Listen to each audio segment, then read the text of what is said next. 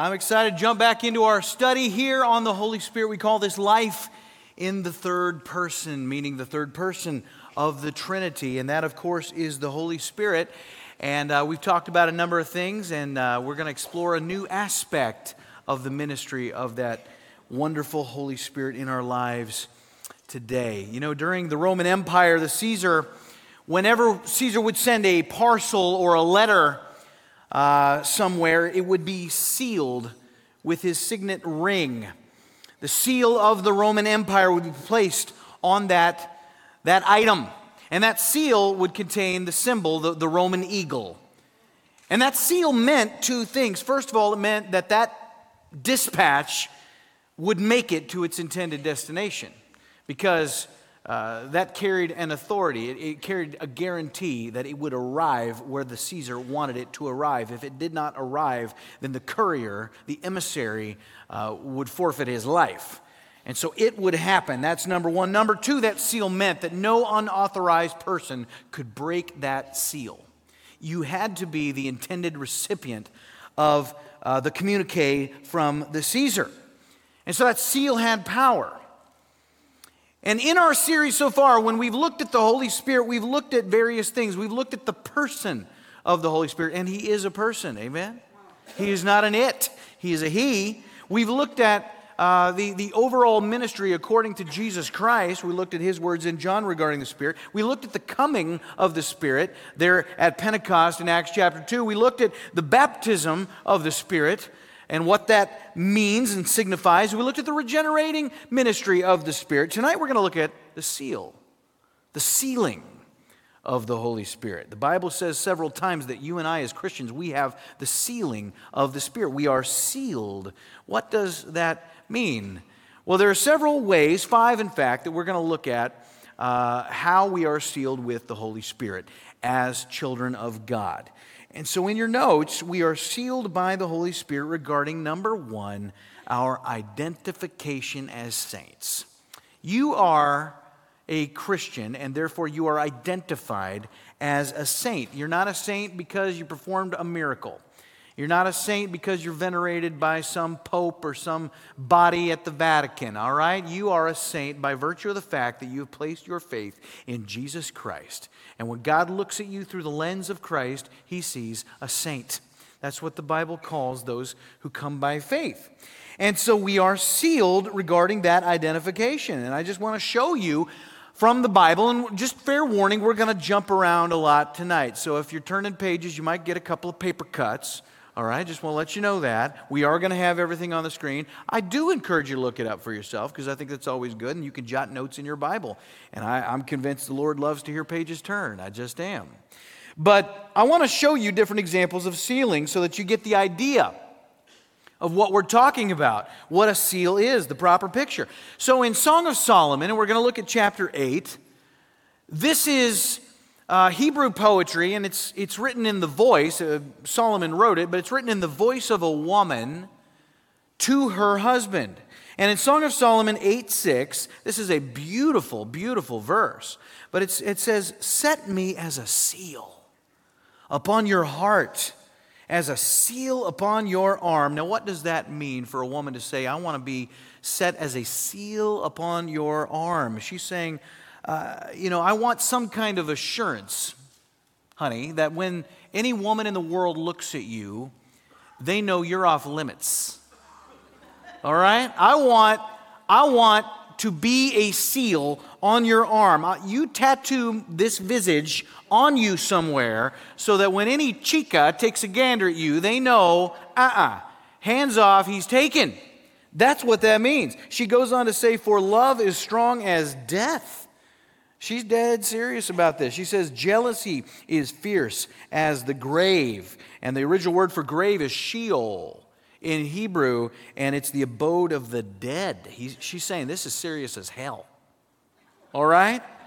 Nobody else gets your heart. You are identified with me. You're mine. That's my man. That's my mate. All right, you get it? So there's possession there. The original word there is Sheol. So it's very, very serious. So here's another one from Ezekiel. God is talking to his prophet. He's looking for people during a very dark time. in Israel's history, in an apostate season. He's looking for those whose hearts are dedicated to him.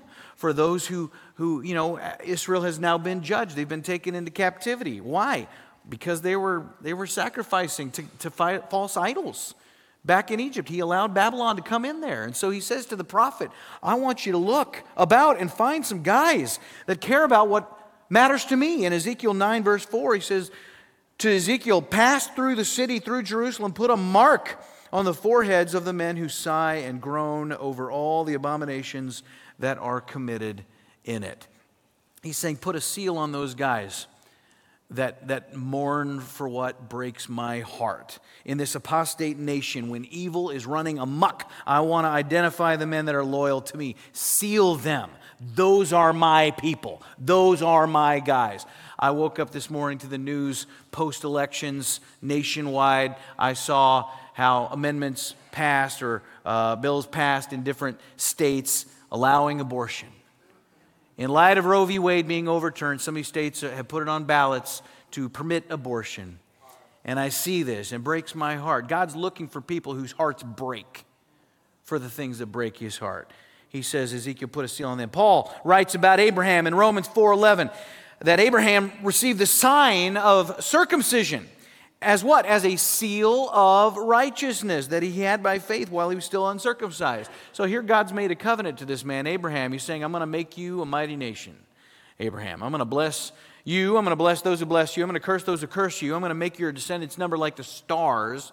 And through you, all the families of the earth are going to be blessed. And I'm going to give you a sign of this covenant, a seal of righteousness. What is that going to take? What form? It's going to be circumcision. Circumcision. Why circumcision? Well, in circumcision, what happens? Flesh is removed. And it's for the purposes of cleanliness, of purification. And so it's a symbol that God had cleansed that nation, set them aside for his purposes. He's saying, that's my nation. It's a seal I am placing on them. Paul writes of himself in 1 Corinthians 9:2. He says, if to others I'm not an apostle, at least I am to you, for you are the seal of my apostleship in the Lord. People were doubting whether Paul was actually an apostle. They're like, you're not one of the 12? He's like, no, I'm God's special apostle to the Gentiles. You Corinthians are Gentiles. You are the seal of my apostleship. God's saying, that's my apostle. In Revelation, you read about a certain seal. The Antichrist is going to seal people with his number, right? The number of the beast. 666 in those last days.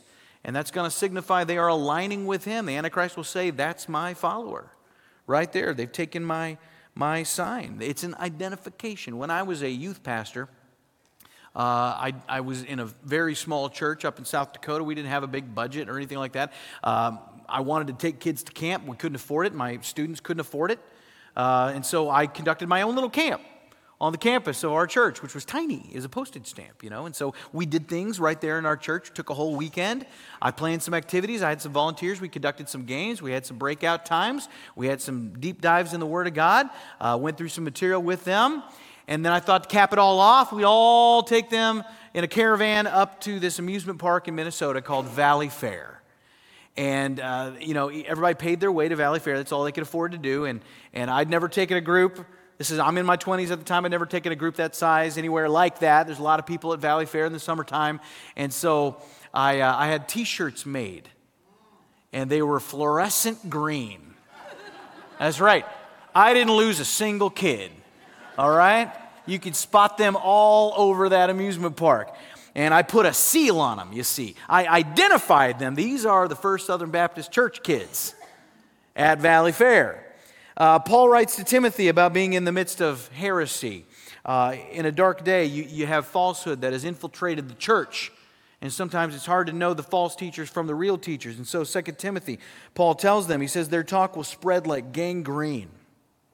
Among them are Hymenaeus and Philetus, who have swerved from the truth, saying that the resurrection's already happened. They're upsetting the faith of some, but God's firm foundation stands, bearing this seal. Bearing this seal. And what we see here is there's a seal that God places on us, and it's a twofold seal for the purpose of identifying us as the genuine article. There's going to be an aspect of this seal that is recognizable to God, and there's going to be one that's recognizable to man. He goes on, he says, the Lord knows who are his. In other words, there's a heavenward seal that when God looks, and in the midst of apostasy and heresy, in the middle of 100 heretics, if there's one righteous man, God knows who it is. He says, that's my follower. That's my child right there. So it's a heavenward seal. But there's also a seal that is observed on the earth, because he goes on and says, let everyone who names the name of the Lord depart from iniquity. So there is an aspect of this sealing that is to identify us, not just to God, but to man, you understand. And some would call that the perseverance of the saints, that you walk the walk and you don't deviate. And we all know somebody that we once considered to be a Christian that has veered from the perceived path. They fell off the deep end. You know what I'm talking about? Breaks your heart. All of a sudden they reject orthodoxy, or they might even renounce Christ. And, even though Scripture says God looks on the inside, we look on the outside, God looks on the heart. For Samuel, we can't see what God sees. We don't have that kind of spiritual x-ray vision. But apparently, there is to be some outward evidence of inward transformation.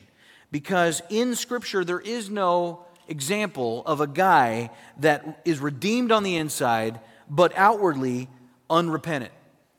There's no example of that in the Word of God. There's no Christian that is presented as just perpetually enjoying all forms of sin without any kind of remorse, without any kind of thought for it whatsoever, but they're redeemed in the sight of God. Some have asked me, Pastor Scott, do you believe that homosexuals can be born again?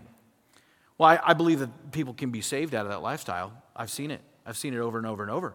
But the question is not that. The question is, do you believe that someone who is a homosexual can be saved and homosexual at the same time? And I always ask them, can you define what you mean by a homosexual? Do you mean that it's someone who struggles with same-sex attraction? Do I think someone who struggles with same-sex attraction can be born again? Absolutely I do. Absolutely I do. But if you're asking me, do you think a practicing homosexual who has no remorse for it whatsoever, who glories in it, do you think that they can be born again? I would say no. I would say no. That's a different question altogether. I don't think so. And incidentally, I think there's a lot of forms of sin that you can struggle with, and not, or that you're not struggling with, but that you're okay with. And you're not a believer. You might profess to be a believer, but it's not so. I believe a lot of people are playing masquerade in the church with all that. You say, well, that's really harsh. Well, you would find Romans 1, Revelation 22, 1 Timothy 1, 1 Corinthians 6 to be very, very harsh passages, because they all talk about this. But to be sealed in terms of your character seems to be what Paul is talking about here. And it doesn't mean that you never, ever, ever, ever sin. That's not what it means. It means that you won't be able to indefinitely, throughout life, sin with zero desire to change. And just no regret, no remorse whatsoever. And so there is a sealing that is heavenward. There's a sealing that is earthly. And that is in relation to our identification as believers, okay? But the Spirit of God gives us other types of sealing. And number 2 in your notes, it seals us with regard to the completeness of His work. There is a completeness to the work of Christ in you. Let me show you another example from Scripture. This is sealing in a monetary sense. Paul writes in Romans chapter 15, and I'm going to read to you from the New King James because I like the way it reads. He says, but now I'm going to Jerusalem to be ministered to the saints. So he's writing to these Roman believers who are Gentiles, by the way. He's going to Jerusalem, and he says, it pleased those from Macedonia and Achaia to make a certain contribution for the poor among the saints who are in Jerusalem. So what's happening here is you got these Gentile Christians. They have elected to give money to bless the Jewish believers in Jerusalem. Why are they doing that? Paul goes on in verse 27, it pleased them indeed, and they are their debtors. For if the Gentiles have been partakers of their spiritual things, their duty is also to minister to them in material things. Where did the gospel come from? Came out of Jerusalem. And where did it go? It went to the Gentiles via Paul and others. And so they feel indebted to that generation, the Jewish Christians back there. They wanted to bless them. Now watch this in verse 28. It says, therefore, when I have performed this and have sealed to them this fruit, I have sealed to them, meaning I have completed the transaction by delivering the money. Okay? How many of you have ever found yourself transporting a large sum of money, larger than you would carry on your person, ever choose to carry on your person? Don't you feel much more relieved when you get it where it needs to go? You know? I remember when we sold our house back in California, and we went down to the, what do you call it, the title place, and they hand us this check, and I've never seen that many numbers on a check, and I'm like, okay, I don't want to lose this check, you know, you just want to get it where it needs to go. Let's go straight to the bank. No stopping, you know. He wants to seal to them this fruit. All right? So he refers to the delivery of the funds as putting his seal on it. It's completed. To put a seal on it means that money made it to its intended destination. Can you imagine the scandal, what a debacle it would be for Gentile money intended to give to Jewish people to not make it there? I mean, you talk about two groups of people that outside of Jesus Christ are at odds with each other. Okay? So if they're sending money to the Jewish believers and it doesn't get there, what a hang-up that would be. And so Paul wants to put his seal on this show of generosity, bring it to completion. When the Holy Spirit seals you, when he sealed me, he's signifying something. It is finished. It is finished. There's nothing else to be done. It's accomplished. Last words of Christ on the cross. Tetelestai. It is completed. It is accomplished. And you need to understand, you're complete. You're done.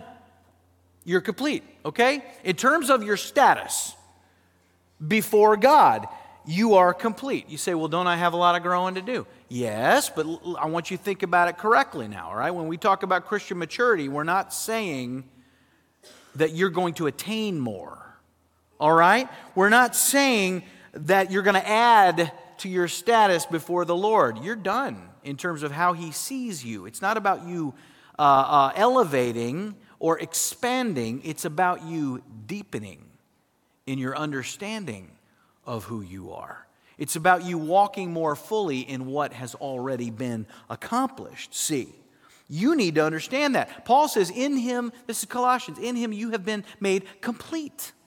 He can't do any more than he's done. He can't do any more. Now it's just a matter of you deepening in your walk, in your understanding. And you got to get that concept right, because if you don't, you won't know all that he has already given, because you're going to try to grow in ways that are not going to result in you growing. Okay? You're going to be looking for something experiential. You're going to be looking for a greater, encounter. More. I need more. You got all you need. You need to deepen. You don't need to expand. Deepen, all right? If you think you're going to go out and work harder and make yourself more, endearing to God, there's one of two things that are going to happen, and they're both bad. Number one, you're going to believe that you fail and that God doesn't love you as much as he could. That's bad. Or number two, this is worse, you're going to think that you have succeeded. And that's going to make you arrogant. So these are both bad. So it's not about expanding Christian maturity. It's about deepening. Deepening. Okay? So I am sealed. I have, therefore, number one, I've got an identification, and I have a completeness. I've got a completeness. Now I want you to turn to Ephesians. We studied Ephesians. It was the first book study I did since I've been at Lamb's Chapel. We studied this on Sundays for several weeks. Chapter 1 of Ephesians talks about the Trinity's role in our salvation. In chapter 1, 4, and 5, you got the election by the Father in verse 7. You've got our redemption by the Son. In verse 13, 14, you got our sealing by the Spirit. So let's look at those two verses, 13 and 14. In Ephesians 1, it says, "In him you also, when you heard the word of truth, the gospel of your salvation, and believed in him, you were sealed." You're going to see that word sealed a lot tonight. You were sealed with the promised Holy Spirit, who is, and here's another word you're going to see a lot, the guarantee. He's the guarantee of our inheritance until we acquire possession of it to the praise of his glory. There are three statements that we need to understand in order to really get our heads around this third way that we are sealed. So we're sealed in terms of, in your notes, number 3, our security in salvation. You are secure in your salvation. Can I get an amen? Amen. All right. In verse 14, this says that the Spirit of God is our guarantee. Matthew 27, after the crucifixion, the Jews, the Pharisees, they come to Pilate. They say, now you remember what this Nazarene said, that he's going to rise in 3 days. You remember that, don't you, Pilate? Because you understand, we're a little concerned that his followers are going to come and steal his body because he said he would raise himself in 3 days. So you got to secure this tomb. And what did Pilate say? In Matthew 27, 65, he said to them, "You have a guard of soldiers. Go, make it as secure as you can." And so they went and they made the tomb secure. All right? How? By sealing the tomb, the stone, and setting a guard. They made it as secure as they could. They sealed the tomb with a stone and a guard. They didn't just put a stone in front of it. That had been a lot. That stone couldn't be moved by just anybody. Took several dudes, put that stone in place. They didn't just put a stone. They didn't just put a guard. Roman guard could kill you as soon as look at you. I mean, he was lethal. They didn't just put a stone and a guard. They put a seal. Pilate put a stamp on that seal in front of that stone, Roman eagle right there, just like that letter or parcel I talked about at the beginning. You break that under threat of death. And that guard knows if anybody breaks that seal, he's dead. So this is a triple whammy right here. Nobody is getting into that tomb as far as Pilate is concerned. It's a guarantee. Think about what's going to happen to Satan before the kingdom begins. Revelation 20, verse 2. And I get goosebumps when I read something like this. It says, "And he seized the dragon." Who is that? "That ancient serpent who is the devil and Satan, and bound him for 1,000 years, threw him into the pit and shut it and sealed it over him so that he might not deceive the nations any longer till the 1,000 years were ended." How many of you believe there's a coming kingdom? 1,000-year reign of Christ on this earth. Some people try to tell you that it's going on right now. We're in the kingdom right now. Let me ask you a question. Does it seem like Satan is bound right now? No, he's a busy bee right now. He is hard at work. That is obvious. Anybody that says that he is bound and sealed up somewhere is smoking beer. So this is future. But he will be sealed away. And that seal will represent the authority of the one who puts his sorry carcass down there. It's a guarantee. He's not getting out. Nobody's getting in to get to him. So you take those two pictures. What does it mean then that I am sealed with the Spirit? It means that since that Spirit is who? He's the third person of the Trinity, meaning he's God. All right? That means my sealing comes from God. And for my salvation to be compromised, the one to unseal me would have to be more powerful than God. Ain't no such thing, folks. No such thing. So back to Ephesians. Holy Spirit is the guarantee of our inheritance. What's our inheritance? That's our final glorious state. All right? This word guarantee, Greek word is arabon. Arabon meaning earnest. We've talked about this when we studied Ephesians. We talked about earnest money. You guys know what earnest money is. You make a large purchase, you got to put down some money. It's a considerable percentage of the total price. It's earnest money. It's showing you got skin in the game. You're telling that buyer or that seller, that agent, whatever, I'm serious about this. I'm not going to leave you hanging. Okay? If I don't show up on closing day, that money is yours. I wave bye-bye to that. Okay? So God is putting down earnest on you. He is presenting some earnest in his purchase of you. What's closing day? That's the day of your redemption. That's the completion of your life on this earth when you come and you stand before a holy God. If you were to lose your salvation, what is the earnest? It tells us right here. In Ephesians, the earnest is the Holy Spirit. That is the earnest of our salvation. All right? That is the guarantee of our salvation. God puts earnest down for you. If you lose your salvation, what happens to the Holy Spirit? God loses him. That Holy Spirit goes to the lake of fire. You say, that's ridiculous. Exactly. It is ridiculous. That will never happen. Is God ever going to relinquish the third person of his Godhead? Never. And so what that means is there is zero chance, Christian, of you losing your salvation, because that would mean, for you to lose your salvation would mean God would stop being God. Never going to happen. Never going to happen. Closing day is coming, and he will not lose you. What would you put down as earnest money? Would you ever put down a family member as earnest if there was a possibility of you losing that family member? I'm not talking about your in-laws. I mean your own child, all right? You going to do that? If there's a possibility of losing it? No. And so neither is God. There's no possibility. There's no daylight for that. He's not backing out of this deal. Now, there's another term in that passage in Ephesians in verse 14 that we already looked at. I want to show it to you again. The Holy Spirit is the guarantee, verse 14, of our inheritance until we acquire possession of it, to the praise of his glory, until we acquire possession of it. But what I want you to understand is that the sealing is not just for our benefit, all right? It is of immeasurable benefit, but I would say that this particular translation is inadequate here in the ESV. The original Greek renders literally as not until we acquire possession of it, but it should be until the redemption of the purchased possession. That's how it ought to read. That the Holy Spirit is our guarantee until the redemption of the purchased possession. Who's the purchased possession?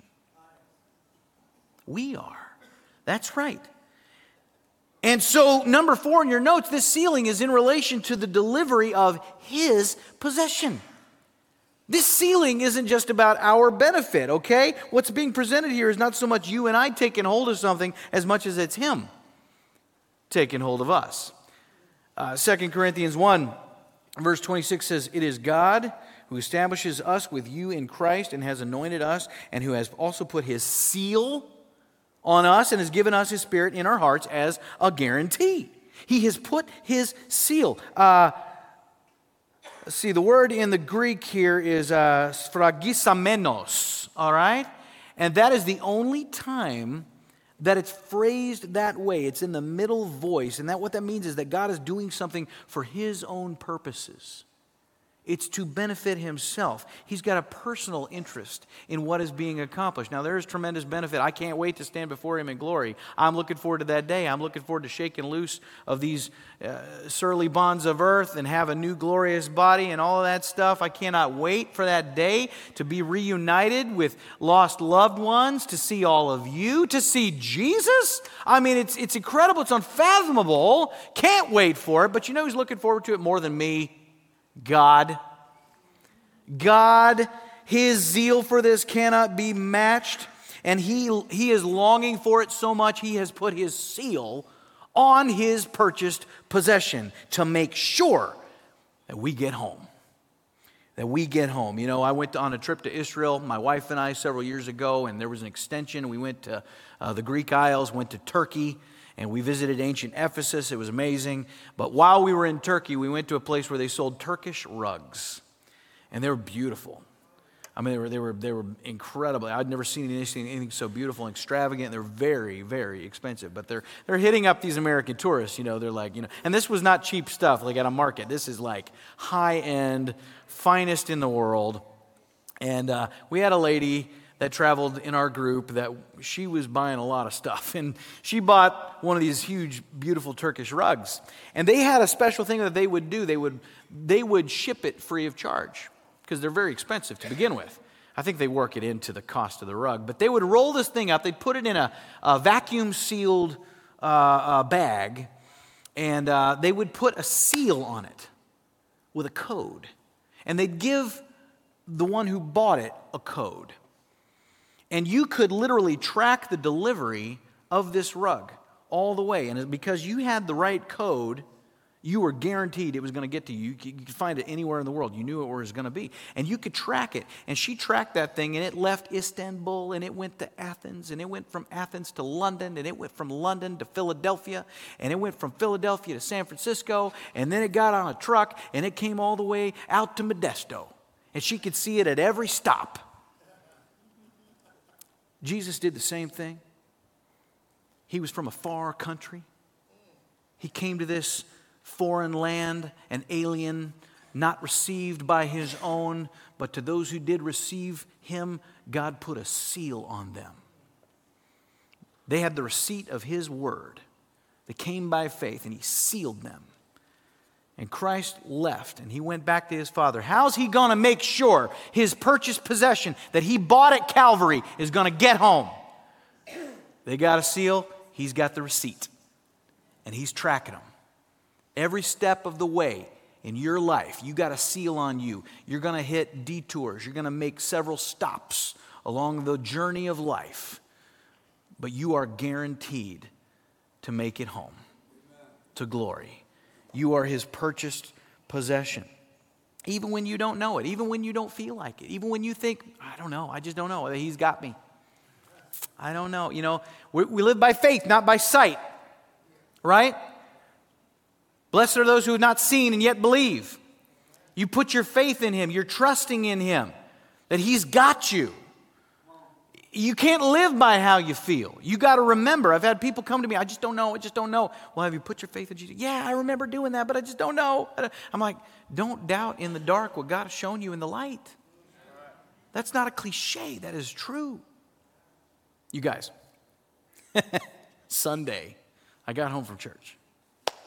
And sometimes Sundays are work days around the house, and I was going to go down to the pond, do some work down there, and put on some grubbies. And I like to listen to podcasts when I work, and so I put my Beats in my ears, and I pulled up a podcast, and I went back into our bathroom for a minute before I was to go down, but I'm already listening to my podcast, and I knew what my wife was doing. My wife was going to decorate for Christmas. It's not too soon, all right? I saw somebody post something the other day. They said, you know, the people that are judging those that are already decorating for Christmas are the same people that post about their birthday month. And they said, if you get a month, Jesus gets two, all right? So back off. So Deanna's up in the attic. She's getting a bin of Christmas decor. I'm back in the bathroom. I got my earbuds in. I hear some high-pitched yelling. I see my son run by the door. I'm like, what's going on? So I take my ears out. I go, Grayson?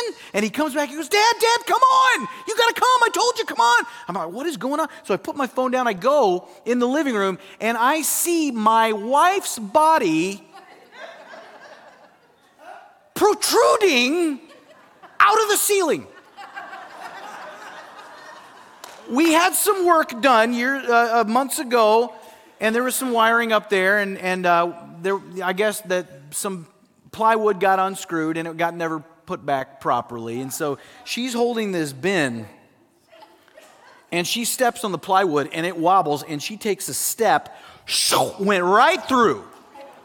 She catches herself, drops the bin, catches herself on some wood beam, and I go in there and she's hanging and I hear her shrieking and there's fear in her voice and she's terrified, help, you know. And I ran over and I'm pushing. I felt like I was saving somebody from the gallows, you know. I'm like, live! You will live! You know, I'm pushing. Now, I'm there. Now, she doesn't know it's me. For all she knows, it's her 12-year-old trying to help her out. But it's me. I got her, okay? She's not going to fall. She can't see me.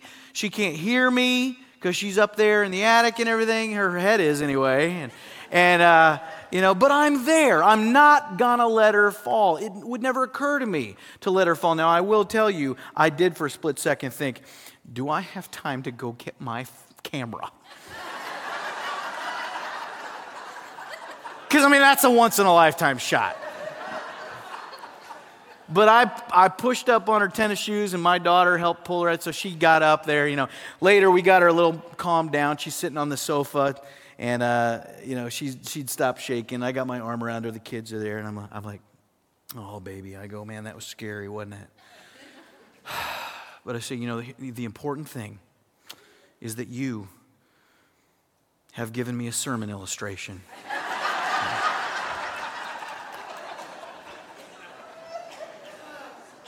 God's got you.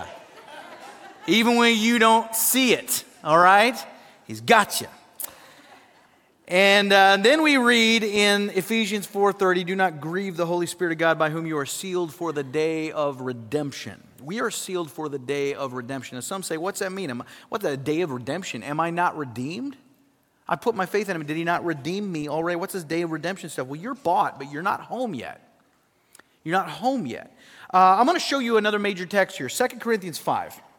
Now, I love this text, and you'll love it too, especially if you're middle-aged or older, okay? Because that's when your body starts this process that gradually speeds up, where you're dying cell by cell, follicle by follicle.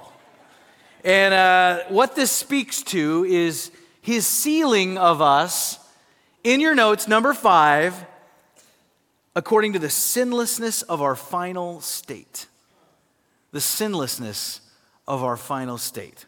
Paul says, 2 Corinthians 5, for we know that if the tent, that is our earthly home is destroyed, we have a building from God. This tent language, you may recall, Paul had a side hustle. He was a tent maker. That's how he funded some of his ministry, right? And so he made tents, and he knew what tents were like. He knew how these things break down, these tents. They wear out, they get old.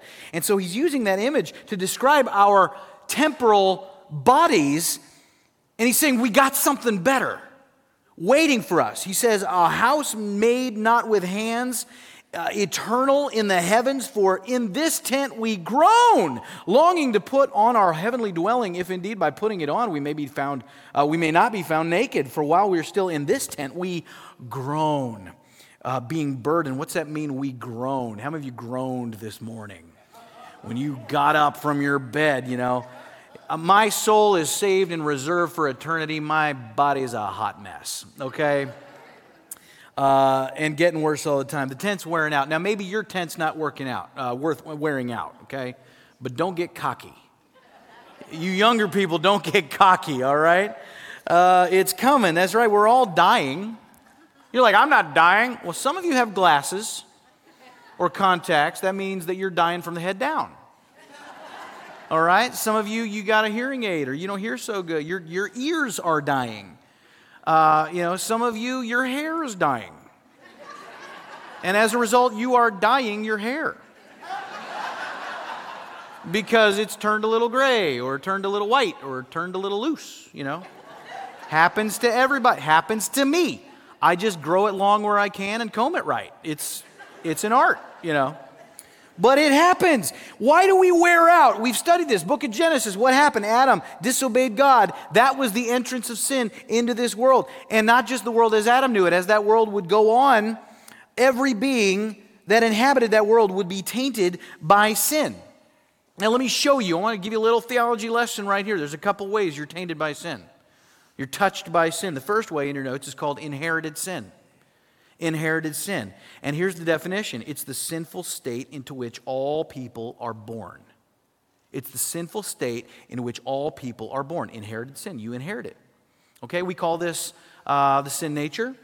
We call this original sin. Maybe you've heard that. Original sin is not a specific sin.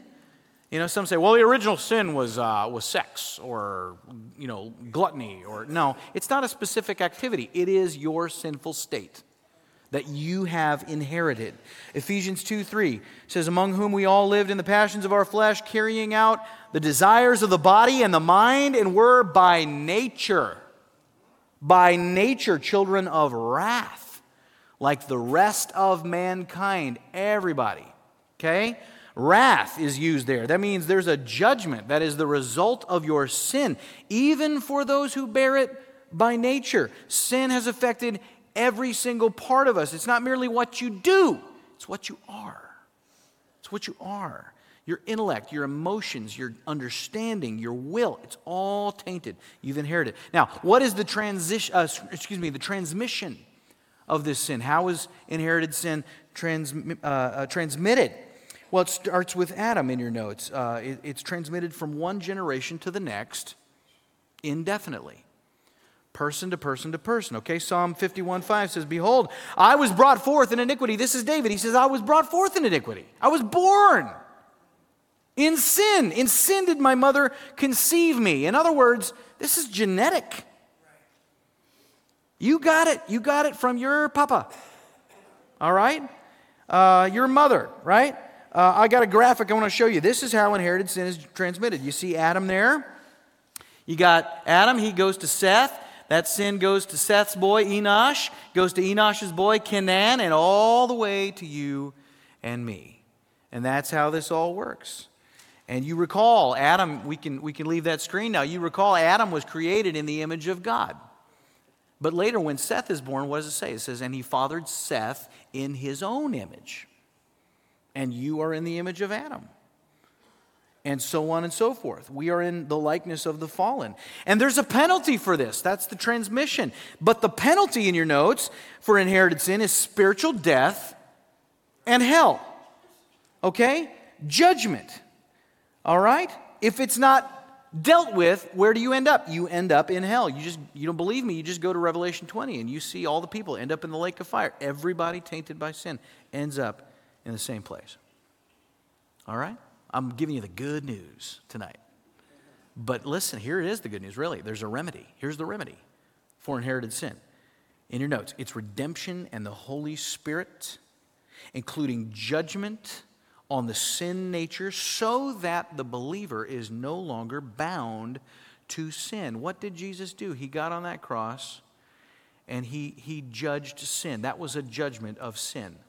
By being judged himself. He judged sin. He took our sin upon him. Galatians 5:24, "Those that belong to Christ Jesus have crucified the flesh with its passions and desires." So through Calvary, your sin nature was judged.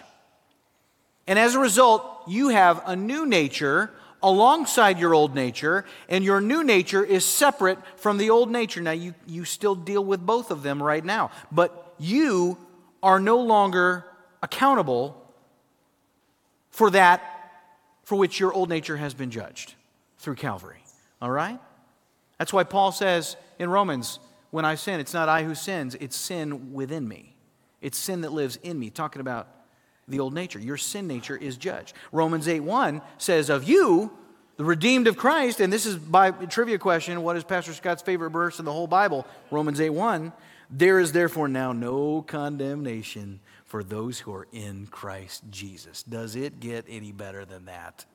I mean, glory, hallelujah, amen, praise the Lord, slap somebody, that is good stuff. I'm not condemned. Whew. And then we see another way that you're touched by sin. Not only through inherited sin. Some people argue, is it inherited sin or is it something else? Well, it's both. You got it both. You got both barrels here. This is called, in your notes, imputed sin. Imputed sin. What is that? The definition is, this is the charging of Adam's sin to your account. Okay? Thanks, Adam. Is that what you said? Yeah. The key verse regarding the imputation of sin is Romans 5:12. It says, "Therefore, as sin entered the world through one man," who is that? That's Adam. "And death through sin." All right? So you get the object and the result here. "And in this way, death came to all people because all sinned." Now, there's a lot packed into that verse, but it speaks to the transmission of imputed sin, which is what? In your notes, the transmission is that it comes directly from Adam to each individual in every generation. It's not passed one to one to one to one. It comes from Adam, and it automatically applies to all of us who would ever come afterward. You might say, hey, that's not fair. That's not fair. This ought to be on Adam. Well, Adam was the head. He was the representative of the whole human race. He chose to sin because he was our representative. We are all therefore guilty. It's called headship. And that is the nature of sin. There are ramifications. When you sin, there are consequences for those around you. They aren't guilty of what you're guilty of. If I commit adultery, that affects my family. It affects this church, you see? So that's just the nature of sin in general. When it comes to this, I think about, if our commander-in-chief wakes up feeling dangerous and he decides to call up North Korea and Russia and Iran and say, your mama's ugly, and then pushes that button, guess what? We're at war. All of us. But I didn't push the button. Doesn't matter. Your representative did.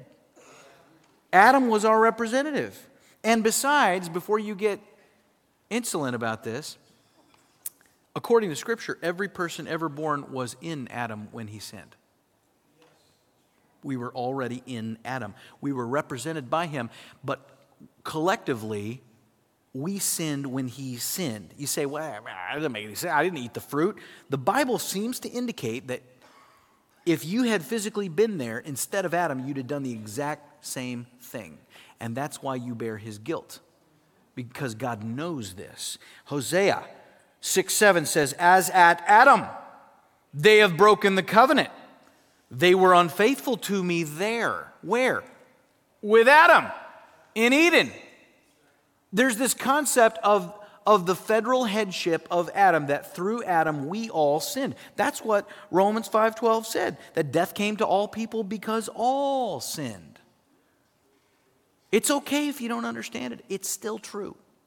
It's still true. So here's the graphic for how imputed sin is transmitted. On the screen I want to show you. You got Adam, and then as Adam sinned, it's applied to Seth, but at the same time it's applied to Enosh, it's applied to Canaan. Those are successive lineage, but it doesn't come step by step. It just comes to all of us across time. It is imputed to us. All right? All right, so enough of that graphic. And here's the penalty. This is the penalty. This is what it means for us. It means physical death. It means that through sin, one man, sin came, and death through sin. And by death, it means physical death. What was the promise to Adam and Eve? The threat, don't eat of that tree. And the day that you eat of it, you will surely die. He was talking about physical death. They didn't die that day, but only because he made a sacrifice for them. But the threat was, through sin comes physical death. Romans 5:13-14, for sin indeed was in the world before the law was given. Sin was not counted where there is no law, yet death reigned from Adam to Moses. What did everybody between Adam and Moses have in common? Even before the advent of the law, they all died. Except for Enoch. He was taken, but they all died. It says, even over those whose sinning was not like the transgression of Adam, who was a type of the one who was to come. I got news for you, and I hate to break it to you. One day you're going to die. You're going to die. Physically. Unless the Lord comes back. Wouldn't that be nice? That would be awesome. But if he tarries, you will die. But here's the remedy. Here's the remedy for imputed sin. And this is the real remedy, because the way that Paul describes believers who physically die, he doesn't say that they died. He says they've fallen asleep because there's a resurrection.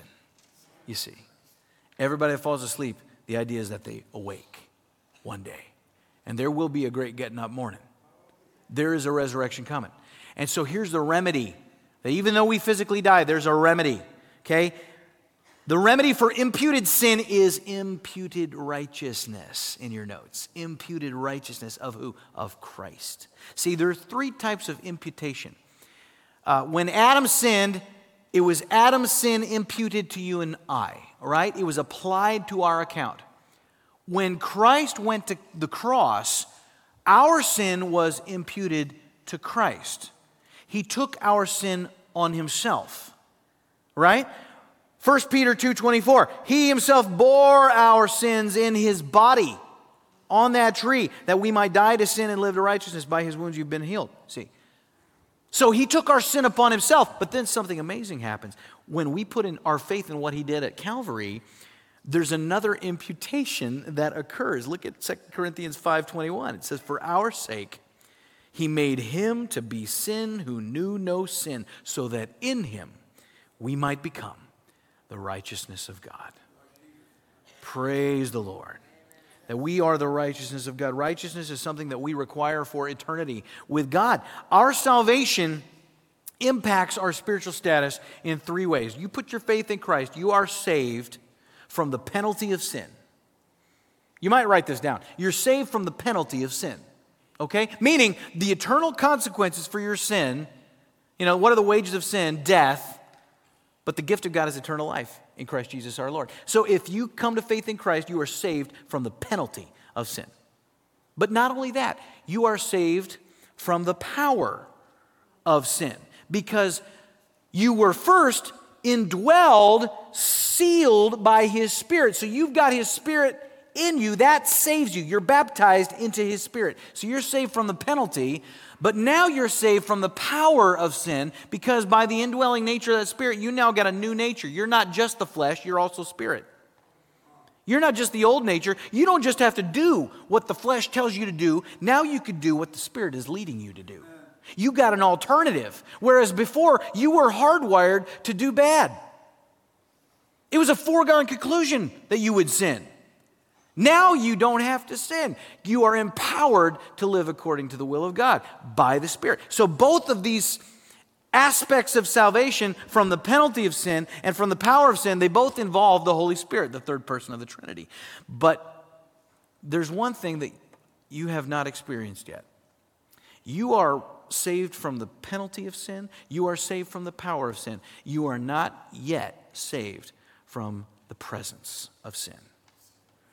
Because this soul of yours that is redeemed, that is saved, that is reserved for glory, at the moment, it's encased in tainted, corrupt flesh. And you still have to contend with the old man, with the old nature. But someday, you and I, we're going to go to the Lord. And we're going to be with Him. And that is the day of our redemption. And we're going to stand there in total freedom, and we will have shaken off this meat bag that we're walking around in that tempts us, that condemns us, and we will stand before Him perfect, perfect, perfect. And what seals us for that day? The Holy Spirit. 2 Corinthians 5 goes on. It says, not that we would be unclothed, but that we would be further clothed, so that what is mortal may be swallowed up by life. He who has prepared us for this very thing is God, who has given us the Spirit as a guarantee. A guarantee. We are sealed. We get to swap this broken down tent for a brand new building, a glorious temple built by God. So what does the Spirit do for us? He identifies us as His.